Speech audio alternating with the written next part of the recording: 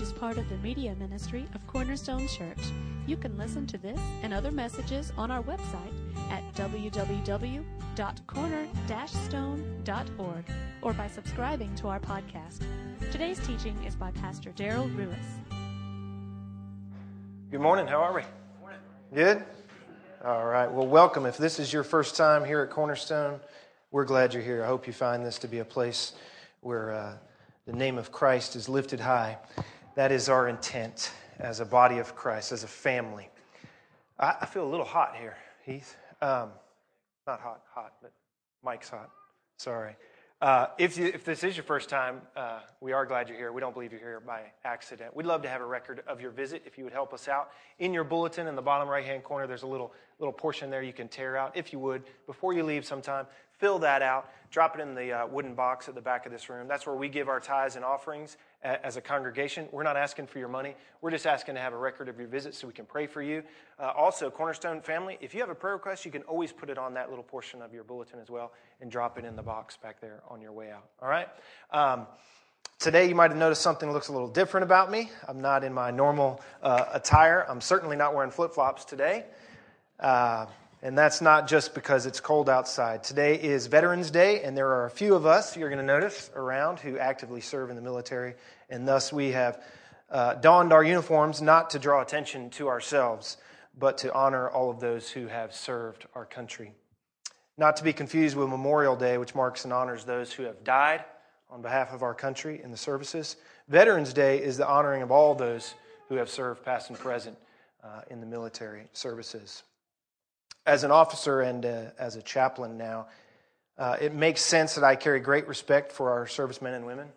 But I'm not simply looking this morning to honor them with some sort of sermon pointed in the direction of Veterans Day. That's not my intent. As a pastor and as a chaplain, first and foremost, I'm called to teach. I'm called to teach. Particularly today, I want to teach you from the Bible why respecting and honoring our military personnel is the Christian thing to do. Did you know that? It's the Christian thing to do. As a Christian, do you know what your position on government and its military should be? Do you? Do you know? Let me ask you another way. If you had to teach your kids about the guy in uniform that they see today, or maybe one day when you're out in public or in the airport, what are you going to say? From a Christian world view, from a biblical perspective, what do you teach your children about our government and the military of that government? Question: does the Bible tell us? Does it give us a position? The answer, I would say, is yes. You see, unless you understand what God's Word has to say on the matter, then you would probably come into a church service like today on one of these government or military type holidays, and you would have this sense that when we attempt to celebrate something like a Veterans Day, that we're somehow cheating God out of His day. I mean, this is the Lord's day, right? I mean, this is His house, and this is His day. And so there's this feeling that you might have as a Christian that for us to focus on anything other than Him, especially to focus on something like a Veterans Day, although we, might be red-blooded Americans in here and we might wave the American flag on the front of our homes or celebrate July 4th, etc., or these holidays in other ways, this is something altogether different, and that just is not correct. That's not the right perspective to take. From God's perspective, there is no such thing as separation of church and state. Did you know that? Did you know that? I was at Beef O'Brady's a couple years back. Some of you know we do a pancake ministry there. Little commercial for pancakes. If you've not served at pancakes in a while, sign up for pancakes, all right? We give away free pancakes every Saturday morning, 8 to 10 a.m. at Beef O'Brady's in Jefferson. About to finish up 4 years straight, I think, we're going on doing that. And so if you haven't plugged into that ministry, you need to do it. You need to do it. It'll be a blessing to you. I was there a couple years back, and when we first started doing pancakes at Beef O'Brady's, about once a month there was this group that would come. They were the Young Republicans, Young Democrats, Young something. And it was a government group, and they would come together and they would have breakfast on one side of the restaurant. They had been doing this long before we had gotten there. And they would come together, and they had this big spread, this big buffet that Beefs would put out for them of all this good stuff, and they would pay for it. And we were on the other side giving away to people in need just pancakes. And that was good. And it was just kind of this odd dichotomy of what was going on in the world. And so they would pack out this side of people coming and very interested in government and local government and state government and national government, et cetera. And they were always real enthusiastic, et cetera. And as is always the case, if they find out there's a preacher in the house, right, you get to say the blessing.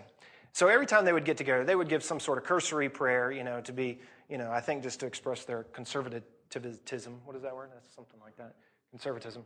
And they would move on. Well, then they found out what we were doing on this side, and that there was a preacher usually there. And so I knew it was coming. And I had already determined in my heart what my prayer would be and what I would say if they asked me to do anything. And finally the day came. Because I knew what I had already thought I would say and that they weren't going to like it, when they asked the first time, I was gracious, and I sent Preston out to do the prayer instead, and I stayed in the kitchen. That didn't work for long. They asked again, and Steve came back in the kitchen, well, they want the pastor to do the prayer. And so, okay. And I think I even warned Steve that they might not ask me to do it again. And I went out, and they had a little microphone set up there, and the guy who was moderating the whole thing, he introduced me and asked me to say a word and give a prayer. And so I took the microphone, and they all got silent and looked at me, and I said, it's always my pleasure to say a prayer and a blessing over a group of ministers. And it was dead silent. And I remember looking over at the guy in charge who had just handed me the mic, and he was in shock. He was a little confused, and I think he was scared as well at where this was going. And then I opened my Bible, and I read to them Romans 13. I could have quoted it to them, but I didn't want them to think I was making it up. I read to them Romans 13. You'll see that in a moment. And I explained to them how they are ministers of God. And I don't think my prayer was long. I think I said something to the effect of, God, do not let these men and women sleep a wink at night until they come to grips with the fact that they are your ministers. And their authority has been given to them, not just by the public vote, but by you. Amen. And I saw this older guy who was there every time, and he was pretty loud and opinionated every time I had seen him, and his mouth was open. And the young lady who was sitting next to him, she was kind of looking around like this, wondering if she had come into the wrong meeting. The government and its military is, whether you know it or not, a minister of the Lord. Wearing this uniform makes me a minister, not just a part of the military.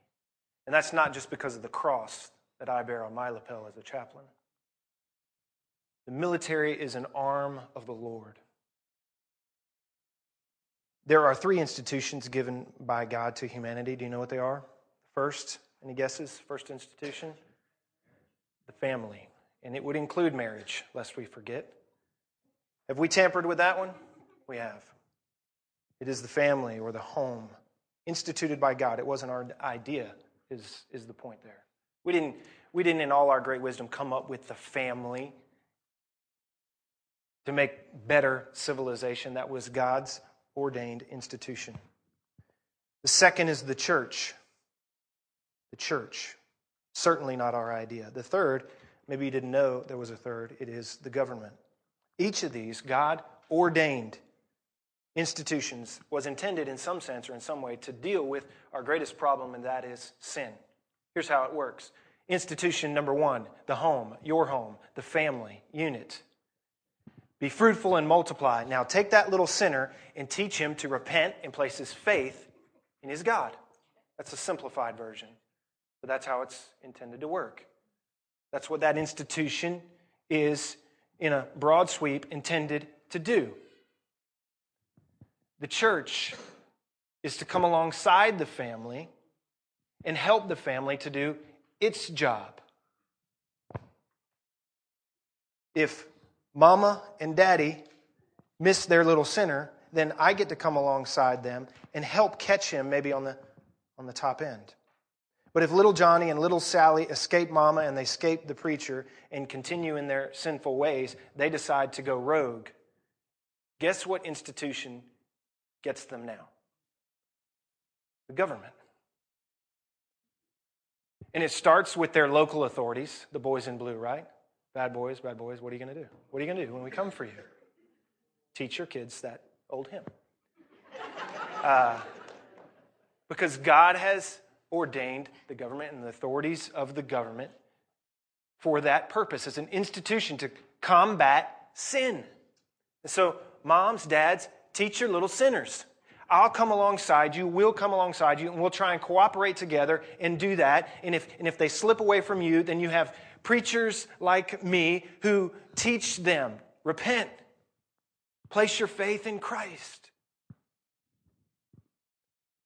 But if that doesn't work, and they decide to go their own way and continue in their sin, guess what? They fall to the final agency of the matter. And if they're in this little neighborhood, the guys in the brown cars will get them. They get on a bigger scale, then they graduate to state police and FBI, etc., and they just go up and up. And if the bad guys come from across our oceans, then you get the Army, the Navy, the Air Force, and the Marines. And if you row your boat up to our shores, then we'll throw the Coast Guard at you as well. That is the intent of the government and its military force, is to combat sin. And the sin that expands into our lives and causes us to be evil. Let me ask you this morning just a few simple questions. And we're going to ask these questions of Scripture. And hopefully you get a better understanding of what I mean when I say the military is a ministry of God. Let me give you the three questions we're going to focus on. Number one, where does the government and its military get its authority? Do you know? Where does it get its authority? Number two, what is expected of that government? What is then, once it's given its authority, what's expected of that government? And number three, what happens if expectations aren't met? What happens if expectations aren't met? Let me pray for us, and we'll jump in. Father God, we're here in your house, and this is your day. Lord, give your body an understanding that there is no separation between what we do here in our own little lives and our own little civilization of America and what you have commanded. Give us wisdom on the matter. And in the midst of all the current events, Lord, would you give us the ability to apply your word so that we can walk out of here as believers being salty and being bright lights for the truth of your word and the gospel that it culminates with. We pray in Jesus' name, who is our cornerstone.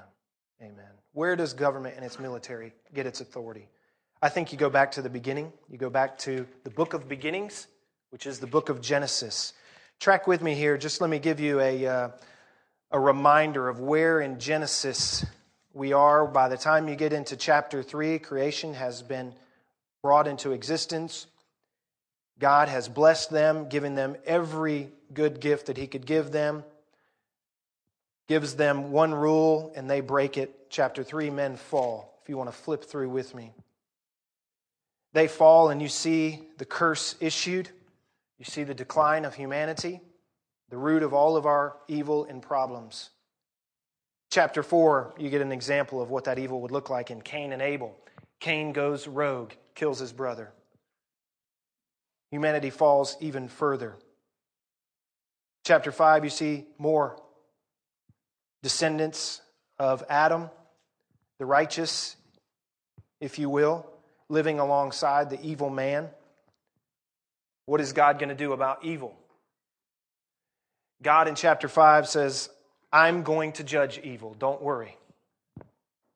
But at the same time, I'm going to be gracious. And you get the name of a guy in chapter 5 called Methuselah. You know, the trivia question for Methuselah is he is the oldest man to have ever lived. Anybody know how old he was when he died?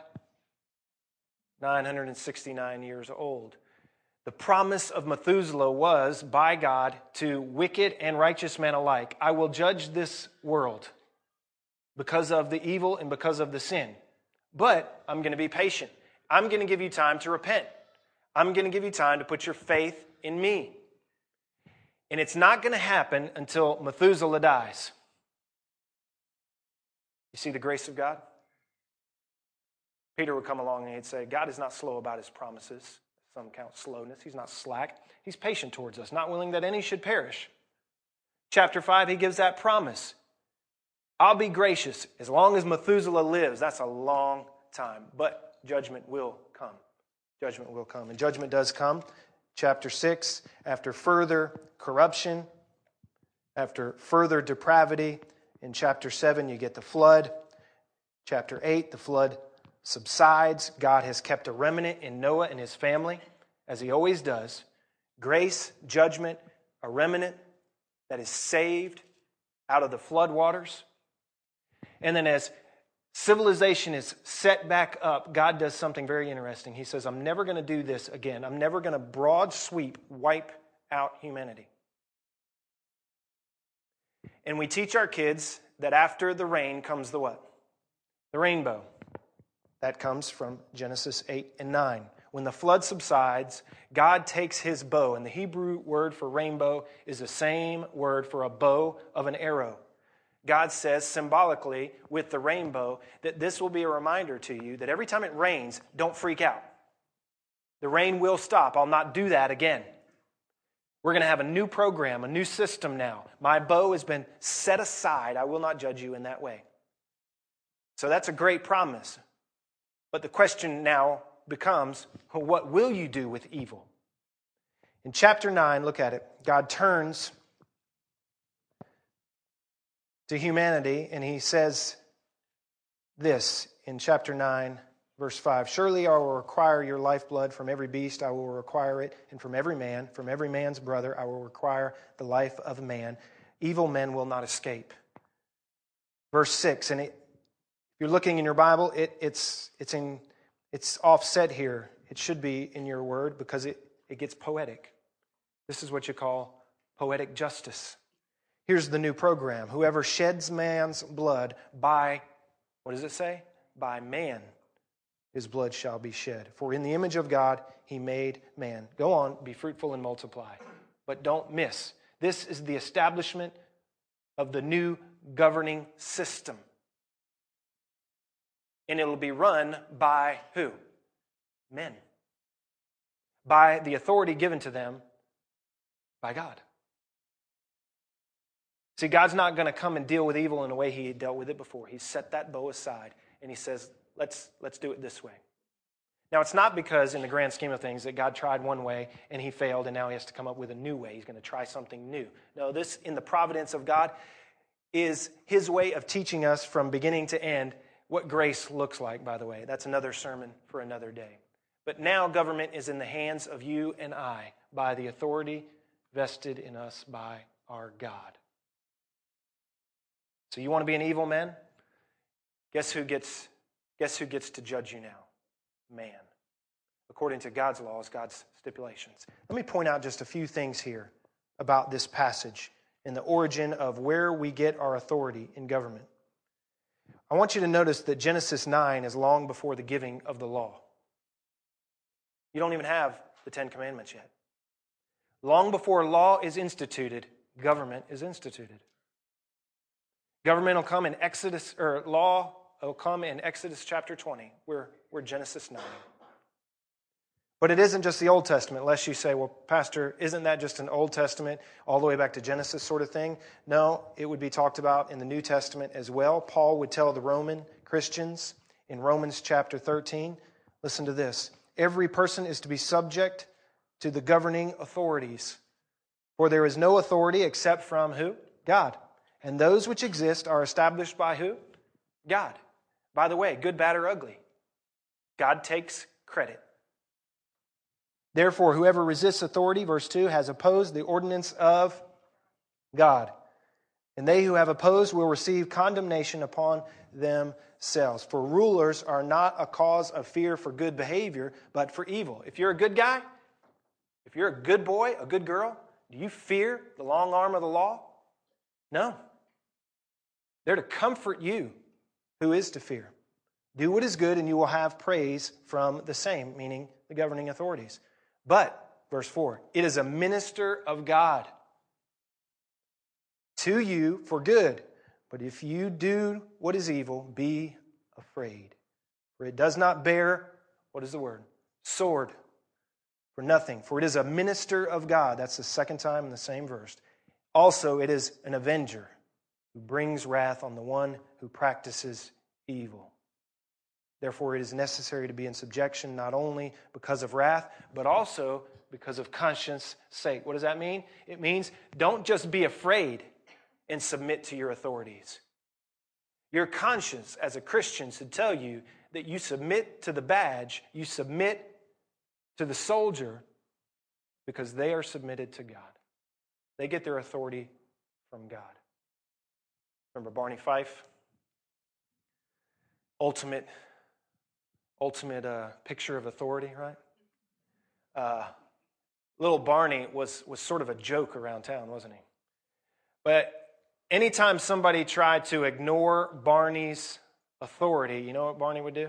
He'd tap that little badge right there, give him one of those sniffs, and he'd remind them that I'm the law. And behind this badge is somebody bigger than me. Somebody stronger than me. I may look weak. I may not look that impressive. And Barney wasn't. But with that badge came the authority granted to him.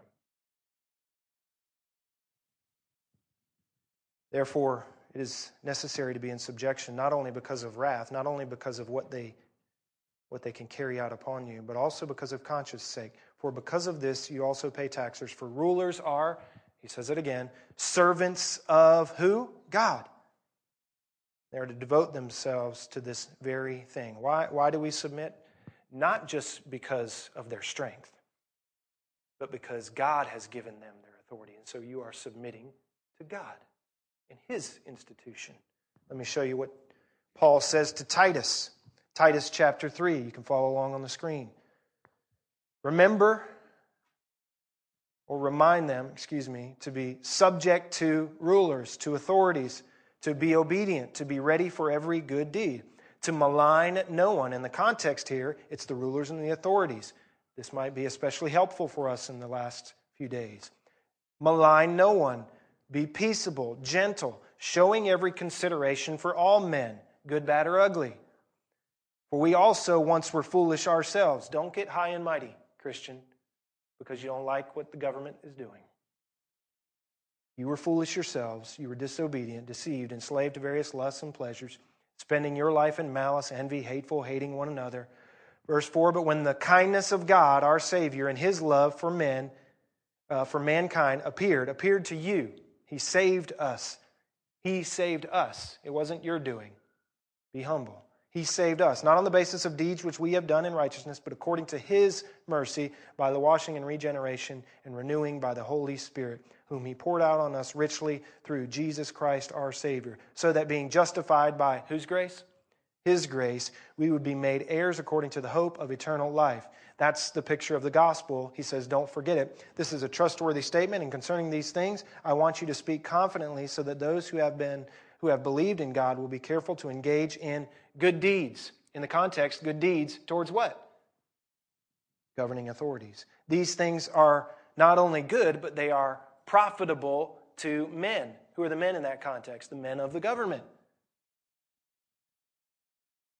By being obedient, by not maligning, by being peaceable, kind, guess what? It's profitable to them for the sake of the gospel. Verse 9, but avoid foolish controversies, genealogies, strife, and disputes about the law, for they are unprofitable and worthless. Reject a factious man after a first and a second warning. Can we get factious when we don't like what's going on in our government? We sure can. knowing that such a man is perverted and is sinning and is self-condemned. All warnings in the context of remind them to be subject to the ruling authorities. Not just to Titus. Listen to what Peter had to say. Chapter 2, verse 13. Submit yourselves for the Lord's sake to every human institution. Don't miss that phrase. Submit yourself to every institution, but the qualifier is it's for the Lord's sake. It's for His glory. It's for His honor. Whether to a king as the one in authority or to governors as those sent by Him for the punishment of evildoers and the praise of those who do right. For such is the will of God, that by doing right, you may silence the ignorance of foolish men. In the context there, it's in doing right towards those institution, kings, those in authority, the governing bodies sent by them. 16, act as free men and do not use your freedom as a covering for evil, but use it as bondslaves of God. Honor all people, love the brotherhood, fear God, and guess what? Honor the king. Servants, be submissive to your masters with all respect, not only to those who are good and gentle, but also to those who are unreasonable. Imagine that. For this finds favor. If for the sake of consciousness towards God, a person bears up under sorrows when suffering unjustly. For what credit is there if when you sin you are harshly treated, you endure it with patience? There's no benefit there. But if when you do what is right and suffer for it, you patiently endure it, this finds, what does it find? It finds favor with the Lord. Are you finding favor with the Lord? Do you understand that God has extended His authority to our authorities? Throughout Scripture, God is seen as the sovereign over all nations, over all rulers and all authorities. When it comes to governments, good, bad, or ugly, they are in His hands. Nothing happens except by the allowance of the King of Kings, and the Lord of all the Lords. Trivia question. What is the most often mentioned career, job in Scripture? It is a centurion. Jesus knew 2 centurions. Paul knew one, and Peter knew at least one. All, at all times, were treated with the utmost of respect. In fact, the first known confession that Jesus is Lord upon His crucifixion was made by, guess who? A centurion. The story goes that as he watched Jesus breathe his last, Scripture says that the centurion stood right in front of Jesus, and seeing how Jesus died, how did He die? He watched Jesus lift His face to His Father. Into your hands I commend my soul. It's finished. And then His head fell, and He gave up the ghost. It says that as the centurion stood directly in front of him, and he watched how Jesus died, not just that Jesus died. How did Jesus die in front of the centurion? He died as a good soldier. What the centurion recognized was this was no rebel that we just crucified. This was a man, guess what, under authority.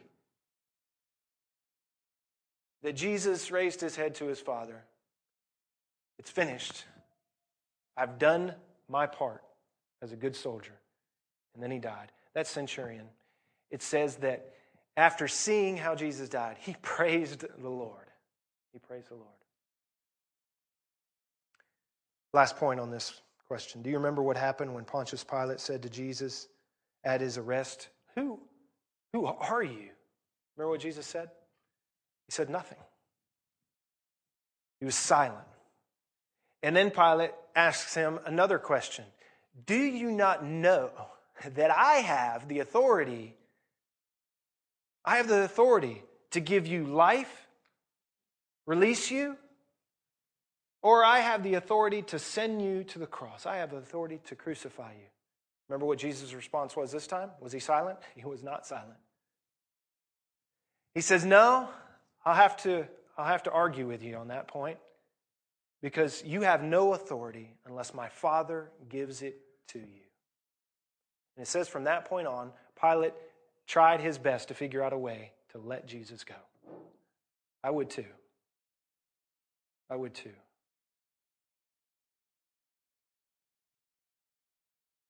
Question, under whose authority was Jesus killed? Careful. Under whose authority was capital punishment allowed to be carried out on the Son? It was upon the authority of the Father. No other. Where does any government and its military ultimately get its authority? It gets it from God. What is expected of that government to which he gives his authority? Couple things here. Number one, I would say that what is expected is for that government to not only recognize where their authority comes from, but those governing officials in the military branch of that government is expected not just to recognize, but to submit to the authority of the sovereign that is over them. Who's the only person in the Bible who is told that they must read their Bible as they had it at that time? Every day. Every day. Not only that, they not only had to read the Bible every day, they had to read a copy of the Bible, the scriptures that they had handwritten themselves. They were commanded that they had to write their own copy of God's Word. It was the king. It was the king. Guess who got to stand next to the king as they made their own copy of Scripture? The priest. Why? King, you are not sovereign. You are not ultimate. You are not King of kings. You are not Lord of lords. He is King of kings. He is Lord of lords. There's no separation of church and state. The priest would stand there so that nothing was corrupted. So that every jot and tittle in the Hebrew was there. You don't get to go your own path, king. You submit to the authority of the Word of God. You not only recognize that authority, but you must submit to it. Why did they do that? Why did God command that the king would do that?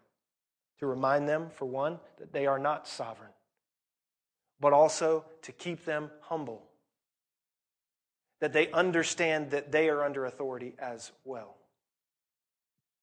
It's a good idea. It's a good idea. First responsibility of government is to lead the people to submit to the authority of God. Did you know that? Amen?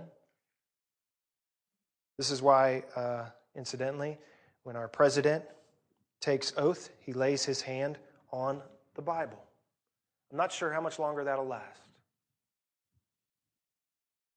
It's kind of just a tradition at this point, I would say. But that's why we do it. By this authority vested in me. It's not my own authority, and I'm not sovereign in this game. I don't get to do whatever I want to do. That's who they're supposed to be. What are they supposed to do? What is our government supposed to do? First and foremost, I need my government to be a terror on evil men. And so do you. If they want to pave the roads out here, that's great. But you don't need them to do that. Dirt road will work just fine. Many of you grew up on one, as did I. If they want to teach our children, that's okay, but I can teach my own children, and so can you. And by the way, that's your responsibility. At the end of the day, when you stand before God, the raising of your children is on you. It's on the institution of the home. Secondarily, the church. The government wants to help with that, that's great. We can take the help. But that's not their primary responsibility. There are lots of things the government can do, but there is one that they must do according to Scripture, and that's to cause the wicked to fear. By the way, do you see why we would focus our attentions on such a holiday here? You see why it's okay and even right to celebrate such a thing in the house of God? I don't need the government to feed the poor. And I don't need them to take care of my parents when my parents get old. Christians, we should appreciate more than anyone else the things that our government does do, especially because, frankly, God gave many of the responsibilities to us, the institution of the family and the home and of the church. First, at the end of the day, You better be clear on what God will call us to account for as a body and will call you to account for as a family, and not pawn it off on your government. You've got to understand what your responsibility is in those initial institutions before you try and decide what the governing authority's responsibility is. God has given them a job. God has given them a job. And frankly, it's not much of what we task them for doing. They are to cause the wicked fear. They do not bear the sword for nothing. Give comfort to the good. Thank you for listening today. Evil, we hope this message was a blessing to you. Sin. To learn more about our church or our media ministry, you can visit us online or far off www.corner-stone.org or find us on When Facebook. I began chaplaincy, I kind of started asking people who were in the military, did you have experiences with chaplains? What do you remember? What was your impression of the work of the chaplain, et cetera? And I remember asking my brother this. My brother served in the Marine Corps, and he was a part of Desert Storm back in the early 90s, and he was a part of a unit who was spearheading the attacks and the opening up of Kuwait. And he said, I don't remember chaplains being around a whole lot. I remember seeing them. He said, but I'll never forget the chaplain who came in the night before we were to go into Kuwait for the very first time. And we all knew what that meant, and we all knew it could be bad. And he said, everybody in the unit was religious all of a sudden. And when the chaplain drove up in his Humvee, everyone was kind of excited to see him.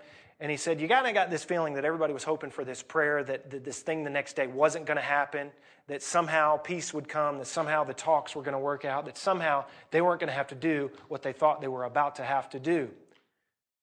At the very least, they were hoping that he was going to pray for their protection and safety, that somehow God would divinely just put this hedge of protection that we like to pray over them, and so that everyone would be safe. And he said, what I'll never forget is that he didn't pray all of those things. What he came and did was, he said he was like this, he said he reminded me of like a drill sergeant. He was very emphatic, and he was gung-ho like none of us soldiers were at the moment. And he prayed that we would shoot straight.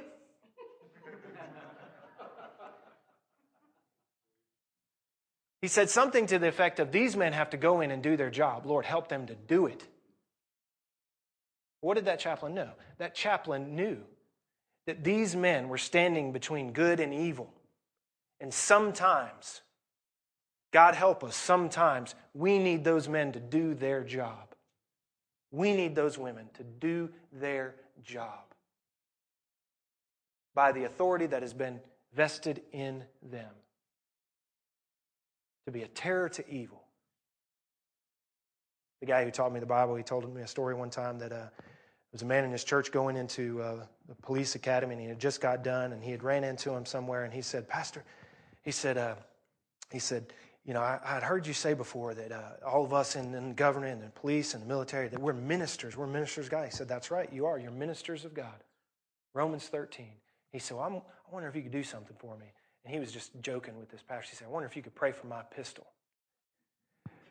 And the pastor caught him off guard. He said, I sure will. And he said he laid his hand on his .38 and put his other hand on his shoulder, and he prayed that he would be a terror to evil men and that he would shoot straight when he had to. Is that necessary? Unfortunately, it is. Unfortunately, it is. And God has ordained it.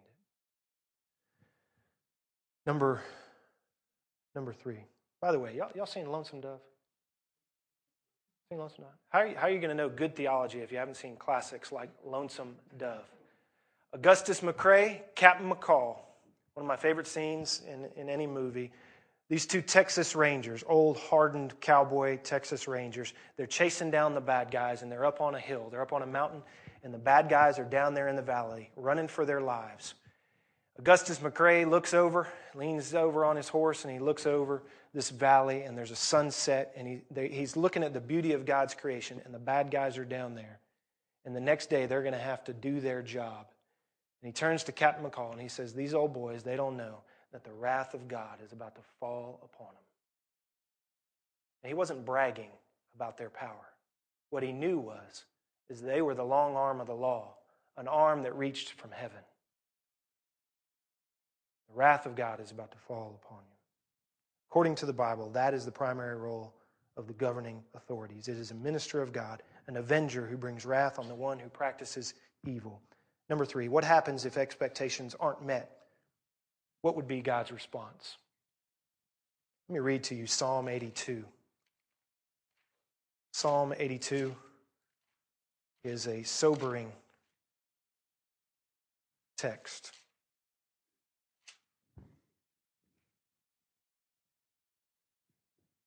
God takes his stand in his own congregation.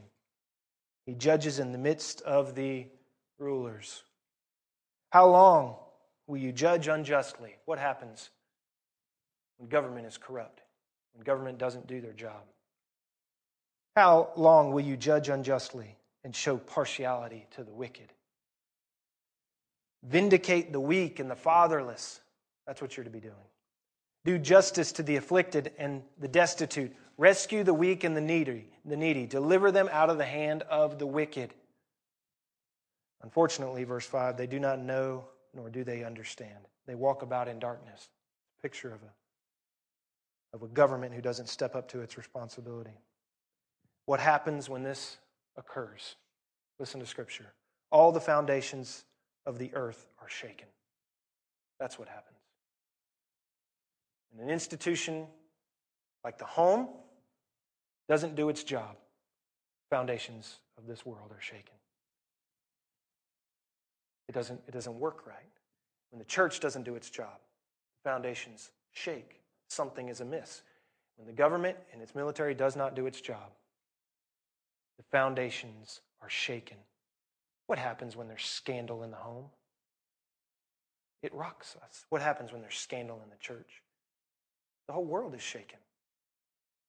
What happens when there's scandal in the government? Does it shake our world? It does. It does. The word scandal in Scripture, scandalon, it means a stumbling block.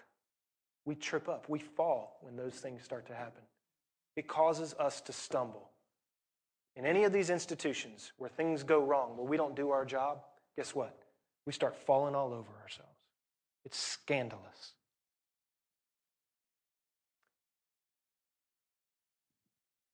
All the foundations of the earth are shaken. Verse 6, I said, you are, interesting right here, what does God call them? Little g gods.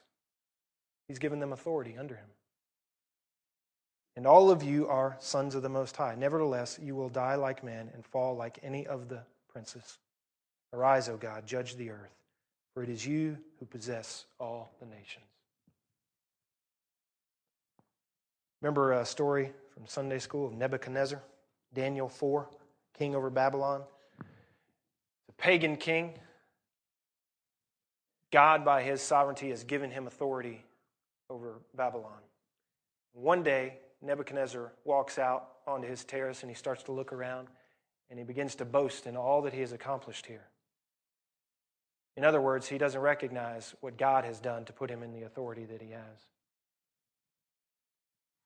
As the king was walking on the roof of the royal palace of Babylon, he said, it's not this great Babylon that I have built as my royal residence by my mighty power and for the glory of my majesty. Jesus would say in the New Testament that thine is the kingdom, thine is the power, and thine is the glory. No other man's, no other ruler, no other kings. The authority that they have has been given to them by God. What happens to Nebuchadnezzar? The word of the Lord comes to Nebuchadnezzar. God takes his mind in an instant. He's reduced to an animal, a beast. He grazes like a cow, Scripture says, for 7 years. How quickly can God humble those in authority? Just like that. Just like that. Took his mind away from him and made him like a beast of the ground. It says later in Scripture that at the moment that Nebuchadnezzar raised his eyes to the Lord, at the moment that he recognized God once again, God gave him his mind back and reestablished him. It's in God's hands. It's all in God's hands. Can God do that? He certainly can. Can God take out a nation if he wants to? Unfortunately, he can do it just like that. Do you know your history? Have you seen it happen around the world? It has.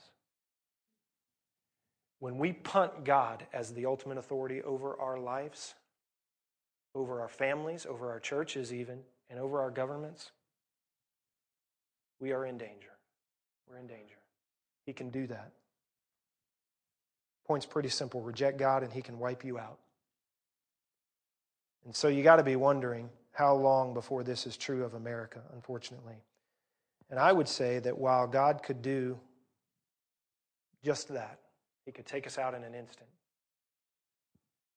I'm of the opinion that God is doing a Romans 1, 2, and 3 in America. He is giving us over to our own depravity. Each step that we step away, He gives us over. He gives us over. Unfortunately, we suffer the consequences of our own wretchedness and our own depravity. God's not slow about His promise to come back and judge, to set all things right, to claim His authority once again. He's not slow to do that. He's not a slacker. He's not falling asleep in heaven. He's being patient towards us, not desiring that any should perish, but that all might come to repentance. God knows exactly what He's doing, even here in America. You rest easy. God is on the throne, even if He's not recognized as such. He is doing His will on the earth. And He is answering this problem of sin. You rest easy. Napoleon was once asked, whose side is God on in this battle? And he responded, He's on the side of those who have the biggest cannons. And then God took everything away from him. And He made the statement, man supposes, but God disposes. God is sovereign. He is King of kings and He is Lord of lords. Nothing escapes Him. Nations and governments are at His disposal. Military, it is a ministry. You got to have a right perspective. Do you know, Christian, what your biblical perspective towards government and military is? If you don't, then you're able to just separate it off as some entity that we can now walk away from, potentially. But that's not what God has said we do. We are to honor. We're to be a blessing. We're to be peaceable. We're not to malign. We're to be kind. We're to find favor. And it's not just for our profit, but it's to their profit, God says. And ultimately, God's word says that it will bring Him glory that we respond in those ways. It's tough to do sometimes, isn't it? It's tough to do. I haven't worn this uniform very long. And every time I go to drill, I have guys saluting me because of this pin and because of this pin alone. Men who've served longer than I've been alive and have seen things that I hope to never see. But still, they salute me when I walk by because I am of higher rank. But they salute not the man, they salute the rank. And they're happy to do that. Why? Because via the President of the United States down through the chain of command, authority has been vested in this pin, in each pin that goes up. And for those who fill a role under, they're happy to salute the authority that has been vested in not me, not my experience, not my ability, not my capabilities. Hopefully I have those. But in the rank. Barney Fife, right here. There's law behind this badge. Bigger than you or I. That's what we respect. So what do you do? As a Christian and as a citizen of this great United States, can I tell you what I have found that the men and women who don the uniform of the military would have you do? Just simply say thank you. I have found that these are humble men and women. Humble men and women. And we close in prayer here in just a minute. If you've served in any in any way our great country, past or present, we'll ask you to stand and we'll pray and we'll thank God for your service. But what I know is that these men and women don't need accolades. They don't need applause. They'll be happy with a thank you. A correct appreciation for the authority that has been granted to them. And as Christians in the military, a great appreciation for what God has granted to them. Amen? Let's pray.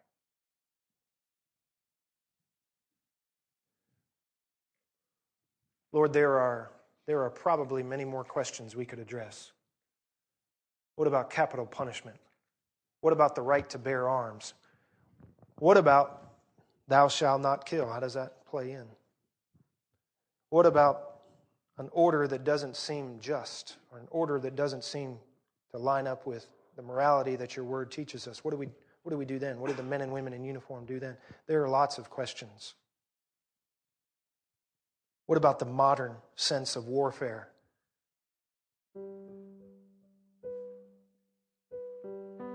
Where battles are fought from a long way off. They need not look into the eyes of their opponent. There's a lot of questions that the men and women in our military have to answer. Hard questions. Lord, would we as the church not be afraid to ask those hard questions of your word and of you? And would you give us clear answers? Lord, there is no, and there should be no, separation in our minds as your children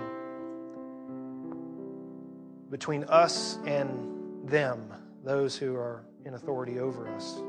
That's not a right attitude for us, God. Would you correct our attitudes? Would you give us the appreciation for those in authority over us? Lord, could we, as we wrote in the prayer section of the bulletin this morning, would we be willing not just to pray for them to be changed where they're gone wrong, Lord? That's too easy. Would we just, at some point, be willing to just pray blessings over them who you have granted authority? Lord, we don't pretend to know all that you might accomplish through even those who would fall short.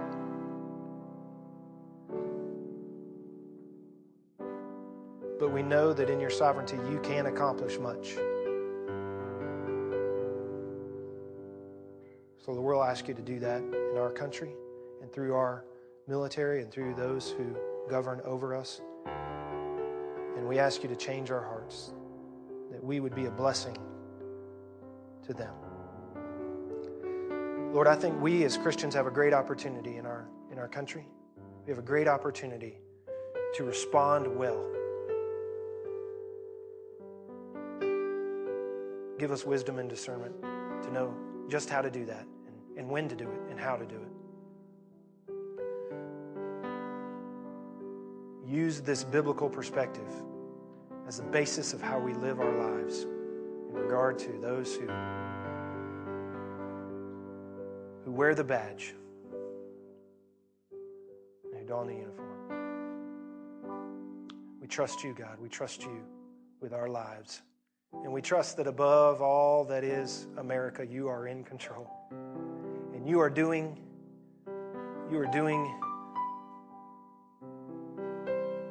all that you have set your mind to do, set your heart and will to do to combat sin.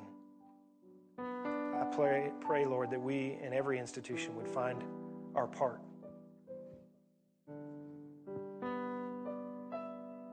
As you are being patient, so that none would perish, but that all might come to repentance. We pray in Jesus' name, who is our cornerstone. Amen. Amen. We're going to pray and be dismissed here in just a moment. If you have served, or if you're currently serving in our military, I'm just going to ask you to stand as we're dismissed. We've made it a habit in our church to pray for those in our church body as we depart. And so this morning we're going to thank God for those who have served our country. Amen. Dear Lord, we we give thanks for the men and women who serve currently and who have served in the past. And they have great pride, I'm confident.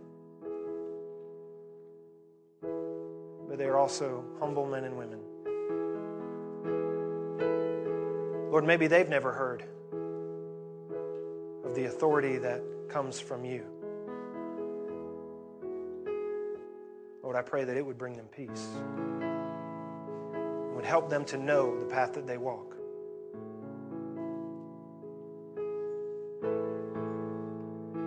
Lord, would you bless them who are willing to lay it down for their brothers and sisters.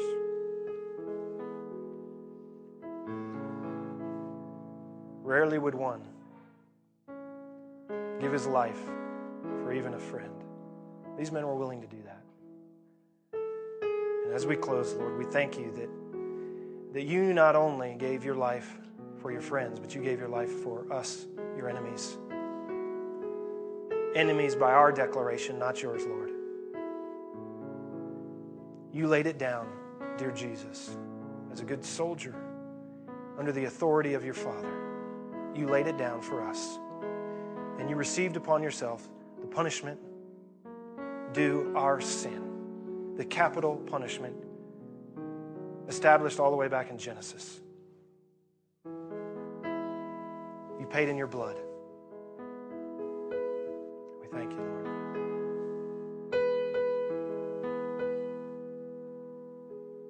Lord, help us as we need it. We need it. I pray revival would start in the church and in the home. In Jesus' name.